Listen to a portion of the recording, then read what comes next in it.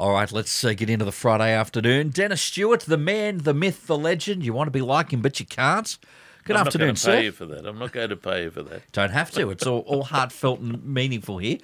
Ready for another big hour, Denis? Absolutely. Now, this is kind of filling the gap from last week. You wanted to talk a little bit about Indian herbal medicine, and particularly in an Australian context here. Yeah. But we didn't get time. No, I wanted to talk about it last week to coincide with the visit of the Indian Prime Minister.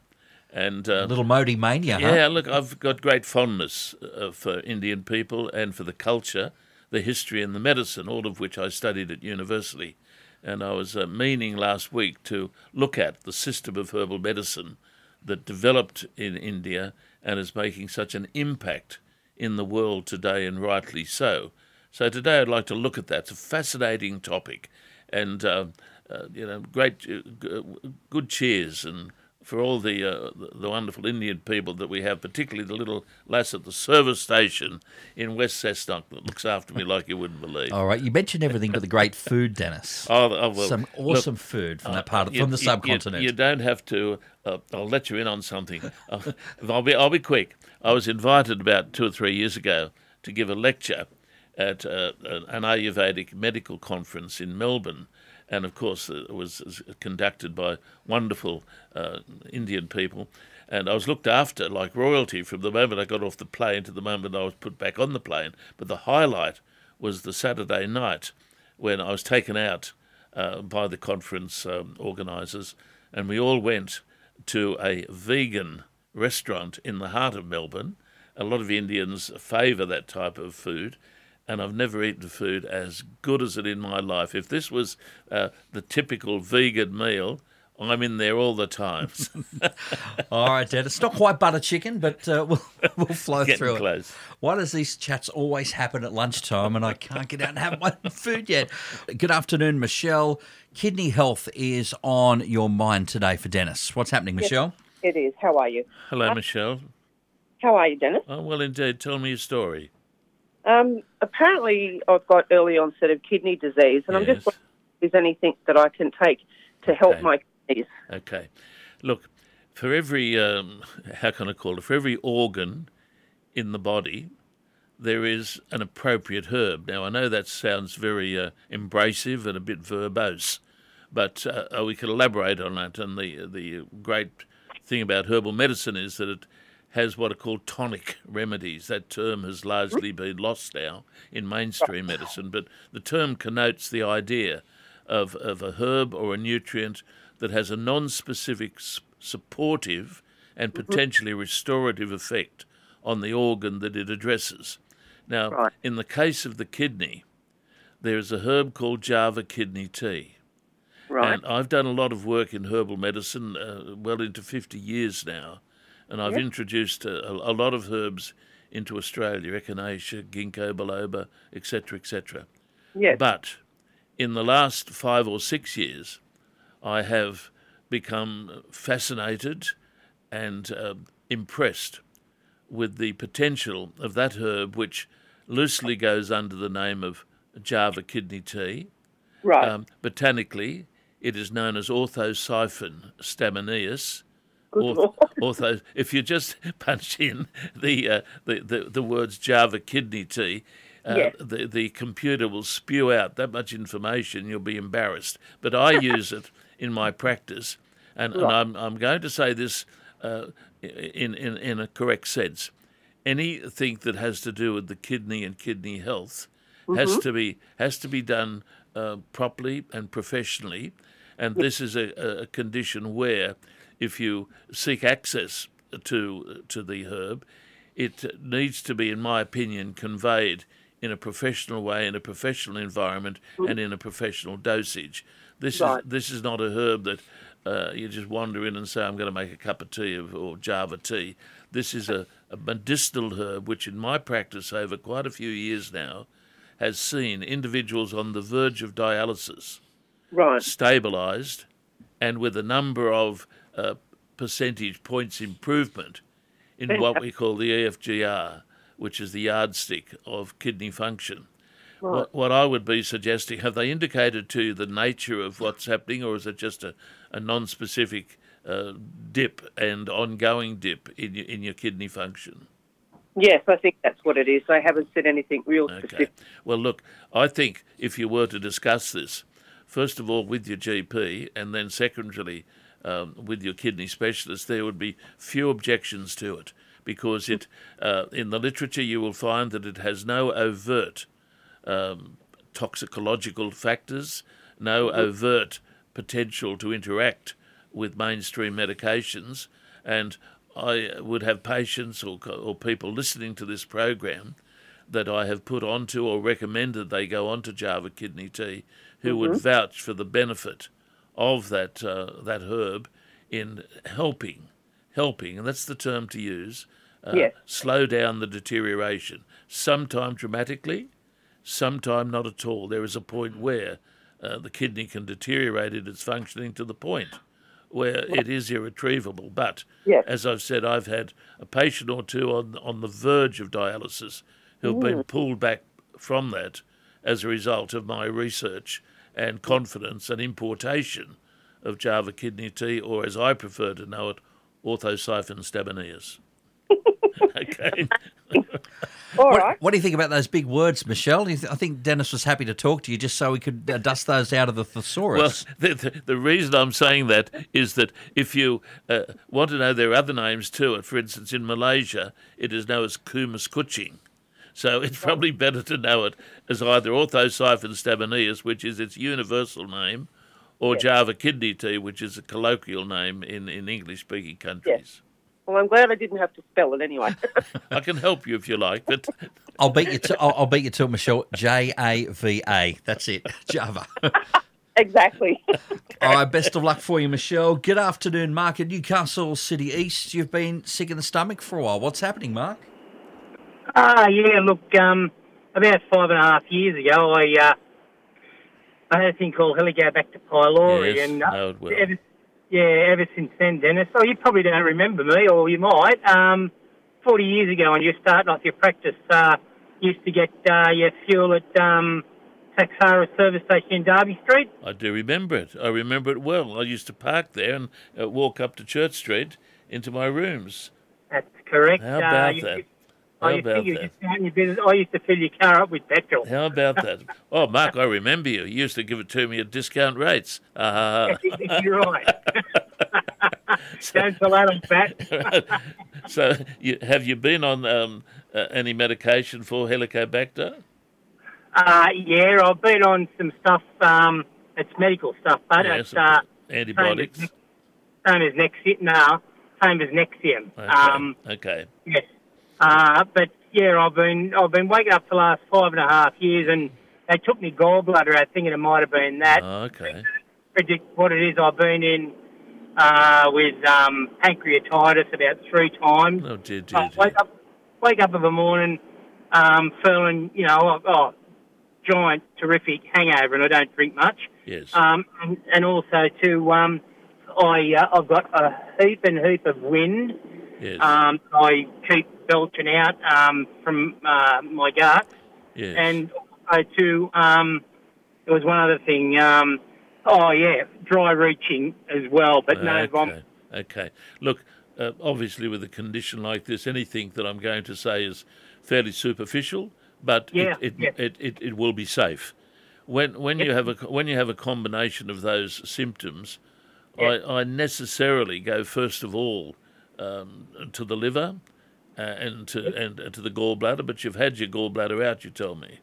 Yes, that's correct, mate. Yeah. But the nausea and the other symptoms that you spoke about, in our profession or trade, as some people call it, what we call liver drainage is a colloquial term to cover the way in which natural medicine practitioners see the liver being responsible for a lot of gastrointestinal problems, even of a functional level. So I would be suggesting 2 simple things for you. I would be suggesting that you access the herb St Mary's thistle. I'll just get a pen, mate, if you don't mind. Okay, all right. Okay. All right, you're ready to go. I am. Okay. I'd recommend a trial on the herb St Mary's thistle, and you say why? Well, St Mary's thistle is one of those remedies that I spoke about earlier in the program as being a tonic remedy. That is, it has a broad spectrum application to a particular organ, and in this case, St Mary's thistle is what we call an organ remedy with tonic activity on the organ that it is addressing. And so in many functional conditions, and this would seem to be a functional condition, St Mary's thistle is a starting base to drain, to regulate, or to encourage liver function. Now, I know a lot of specialists out there will be shaking their head and perhaps even laughing at that. That's fine. I just know that with St Mary's thistle, which, by the way, I introduced to Australian herbal medicine about 35 years ago, first to do it, it's a remarkable remedy, and I would suggest that you start that. It's very, very, very safe. That's another good thing. The second thing about it is most bitter herbs, bitter tasting herbs, have an effect on nausea and also digestive activity starting in the upper gut in the stomach and having an action right through the system, all aspects of it. Dandelion is the oldest and most recognised remedy for dealing with nausea, vomiting, functional gut conditions, and frequently gets there when sophisticated medications won't. Now, those two herbs, I've mentioned them directly because in my interpretation, the symptoms you talk about indicate something like what we would refer to as liver sluggishness, another term that the specialists would hate. But we talk about what's called the congested liver theory. Very good. Those two herbs, mate, I'd give them a go. They're not expensive. They're safe. If you're under medical management, let your medical managers know what you're doing. I'm sure there'll be no problems. Best of luck with that, Mark. Denis, you mentioned all these things, all the bitter herbs, they have these great effects. Why can we just not put something that tastes good with them? Like, can we flavour these things up? No, but see, taste is important in Okay. herbal medicine. Okay. If you get rid of the bitter taste of a herb, you reduce its activity. It doesn't have any action at all. See, pharmacology starts in the mouth with the taste. So the taste of a herb has a pharmacological consequence. In modern medicine, everything has to hit the gut to be metabolised, but the taste of herbal medicine sets up a whole train of pharmacological events. That makes sense, actually. Unfortunately, that makes a lot of sense. I think because your body goes, oh, this taste, and we react, I'm guessing, differently to things that taste good to things that taste bitter.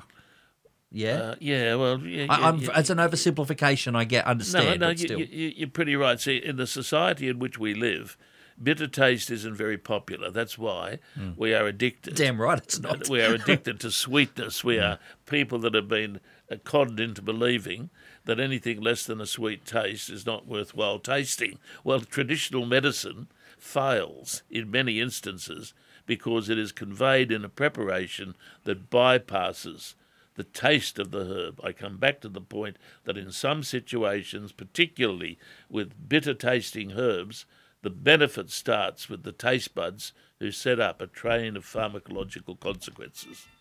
Sounds good, Dan. Well, it's the right answer, but it doesn't sound good, nor does it taste good either. Okay.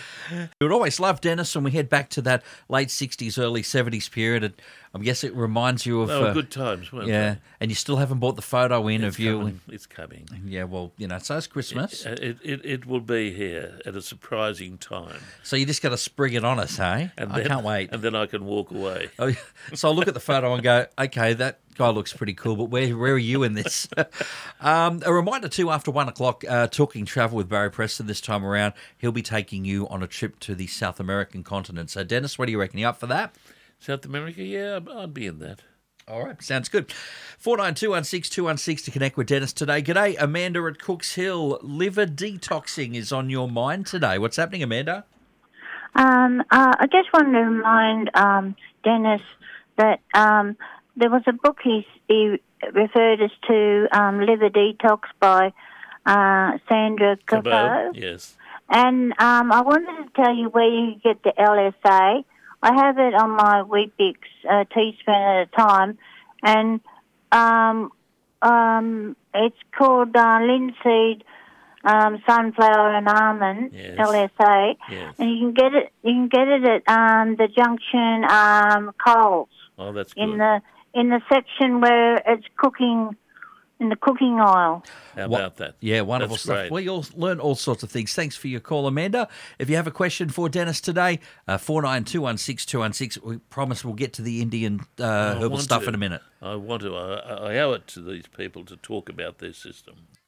Good afternoon, Michelle Madawi. You are looking for a bit of advice for Dennis today. Yes, please. Hello, Michelle. Hello, Dennis. How are you going? I'm very well. How can I help you? Okay, so I had a bowel resection. I had 15 centimetres Yes. removed of the sigmoid Yes. due to diverticulitis. Yes. Now, I've been going pretty good, but Good. I've recently had a flare-up. I've just been back to the dear. doctors, and of course they prescribed antibiotics. Yes. And also she says to go on a high-fibre diet, which doesn't work for me when I'm having a flare. I usually have to go on to low-fibre. Just want to know if there's any herbs and what your recommendations are. Okay. First of all, for the sake of listeners, we'll just say what diverticulitis is. Diverticulitis is inflammation or infection of what are called pockets in the bowel.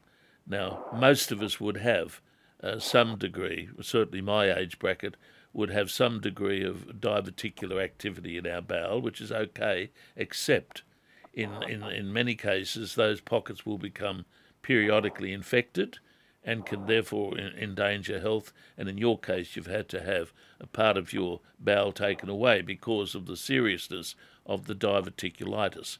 Now, my suggestion to you, and you should run it past your GP, when she talks about fibre, I know where she's coming from because a couple of years ago, some doctors wrote some excellent literature pointing out that in countries where the diet was naturally fibrous, there were less diseases of the large bowel, and so the high fibre diet became popular. But I agree with you, not everyone seems to be able to cope with the sorts of high fibre recommendations that are being made.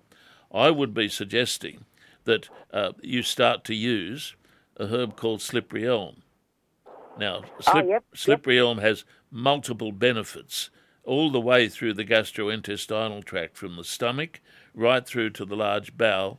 It has an ongoing protective and normalising effect on bowel functioning, and tends to lessen the acuteness of the pockets of the bowel which cause the infection. Now, if you're taking slippery elm, make sure you take enough of it. I would be suggesting that you're probably better off getting a bulk supply of it from your health food store. The powdered form, I would suggest, would be the way to go, because I would be suggesting a starting quantity of at least a heaped teaspoonful daily. Now, it's a very soothing, bland, easily used food. In fact, in the old days, it was popularly used as a food for elderly people who were intolerant to most other foods. That's how bland and safe and healthy it is. So a teaspoonful of that. The other thing that I would recommend, however, is that you incorporate into your diet some things that have a natural antibiotic action within the large bowel, or the better term would be a natural antimicrobial benefit. That is, as they pass through the system, they would have an antiseptizing, I'll use that term, it's not a good one, but an antiseptizing effect on the gastrointestinal tract. Two herbs, using what are called garlic pearls. Now, garlic pearls are available from health food stores and pharmacies. Garlic is a well-known remedy for addressing multiple pathologies of the bowel, and as a preventative agent could assist in lessening the episodes of diverticulitis that you've been getting. The second herb, which is a gem, a little bit expensive, but if you can afford to get capsules of the American herb golden seal, botanically known as Hydrastis canadensis. Most labelling would, however, just have golden seal on it. you look at the literature on that and you can understand why these days it is even sometimes used in addressing Helicobacter, which is the bacterial factor associated with ulceration of the upper gut. If you were to I've get... probably got that too, so that won't go. Yeah. If you could get hold of some capsules of golden seal, say a capsule of golden seal, say at breakfast and dinner at night, I think that together with the garlic pearls are very inexpensive, and the slippery elm as a food, mate, I'd put pounds to pence on it that you'd do better than what you are now. All right, best of luck with that, Michelle. Good afternoon, Glenn at East Gresford. Glenn, your wife has rheumatoid arthritis. What's happening there, Glenn? Yeah, that's correct. How's she going, Glenn? What medication is your dear wife on, Glenn? Oh, she's basically just on... methotrexate or steroids?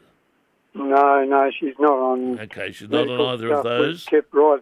We're not on any medication. Now, look, yesterday I had a lady who has done exceedingly well with her rheumatoid condition by doing the following things. And these things I'm going to mention are easily accessed. You could get them, I suspect, even from your pharmacy.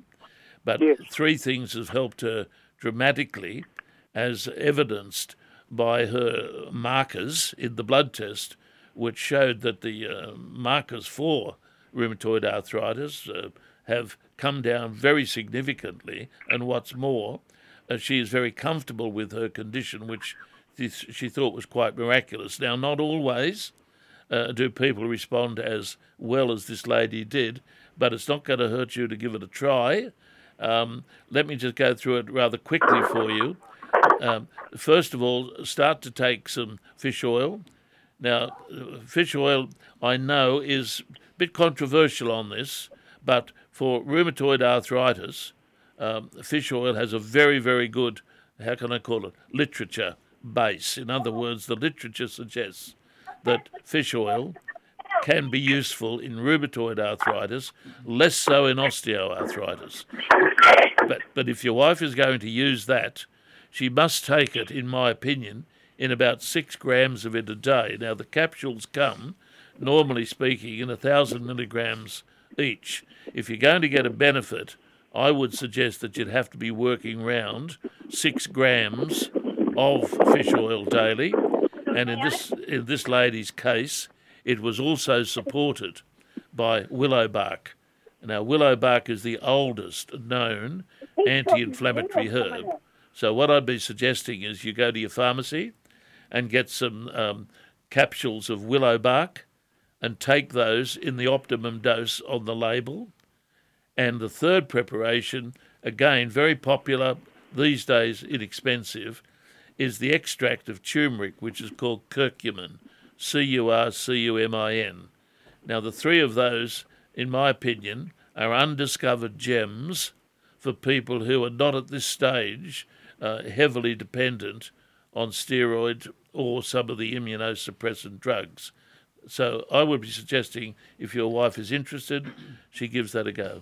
Best of luck with that, Glenn. Dennis, should you say maybe underdiscovered instead of undiscovered, do you reckon? If there's a little bit of Yeah, well, base there? you could be right there. You can see you went to a grammar school. No, I really didn't. No, we just got to keep you on the straight and narrow. Can you spell orthosiphon? With an O? Maybe. 50-50 chance on that being right with a vowel up front, haven't I? So, Dennis, I know we'll be parking most of this topic until next week now, but yes. Indian herbal medicine in this Australian context, yes. At least open up the conversation for us today. Indian herbal medicine, it goes under the umbrella of Ayurveda, Ayurveda. Now, without going too deeply into it, Ayurveda means the science of life. And it is a system based not only on herbs, but diet, lifestyle practice, meditations, etc. It developed, interestingly, in what's called the Vedic period, VEDIC, which was about 7,000 to 3,000 years before Christ, when the sacred literature of India, the Vedas, was written. And Ayurveda was one of the Vedas, or part of one of the Vedas. It set out a system of healing structured on using predominantly herbs of the Indian continent, and those herbs would be prescribed on the basis of attempting to do what we loosely refer to as balancing the energies of the body. Now, once upon a time we used to laugh at that, until now, of course, many doctors practice acupuncture, which is based on a similar theory of energy. Anyway, forgetting about that, what they did was categorise it, write it up into literature. Some glorious physicians and authors documented the Ayurvedic literature, which in India today is still used, believe it or not, still used in the professional teaching of Ayurveda in government-sponsored colleges, because Ayurveda had been put down by the British colonists and Western colonists generally as something that was outmoded. Western medicine had all the answers. Indian medicine survived, and when we got out of India as colonists, the government came in and decided that they would support and encourage this most ancient system of medicine. Let me emphasise, it is the most ancient system of medicine. We talk about Western medicine. Western medicine, Mike, was based originally on Greek medicine, which had a similar theory about treating disease. Not too many people know this, but Western medicine is based on Ayurvedic concepts, because this was a system of medicine that was brought back from India, the Indus Valley, where this was all written up, by Alexander the Great. He brought this theory back to the West, and from that point onwards it was incorporated into Western medicine, which until 200 years ago was essentially based on the principle of energetic balancing. Now, forgetting about that, that fascinates me because this is what I studied at university. Out of that emerged some remarkable remedies which today have infiltrated into Western herbal medicine. And I had the privilege, even supported by this university, of teaching a one-semester program that we called Ayurvedic Herbology. That was the introduction of Ayurvedic medicine and some of the herbs into the Western herbal medicine system. It was a great privilege, and I'm going to do it again one of these days before I finally throw in the towel. I had a lot to do with it and had graduated students in Ayurvedic herbology. And as a result of that, we all use dramatic remedies, which I'll talk about next week. Yeah, we will get into some more of those next week. But just in literally 15 seconds, going all the way back to the start here, I like the idea of it. It's sort of all of the pieces of the puzzle, like lifestyle, diet, correct, medicinal help, all of that. So it's all one thing. It's very naturopathic. In fact, it's very naturopathic at a time when I would say naturopathy is becoming too medicalised. Ayurveda still incorporates these holistic ideas that your tucker is important, your lifestyle is important, your herbs are important. It's holistic, pure naturopathic medicine, and the oldest system of traditional medicine. I have great regard for Indian culture, Indian history, Indian medicine, and Indian people who everywhere I go have great regard for me. How's that, Dennis? We're wrapping you up right there. Well, we kind of got it. We'll get part two of this next week. It's a fascinating topic. You have a great weekend and a great next week. Thank you. Thanks for listening to this podcast from 2NURFM at the University of Newcastle. You'll find them all at 2NURFM.com.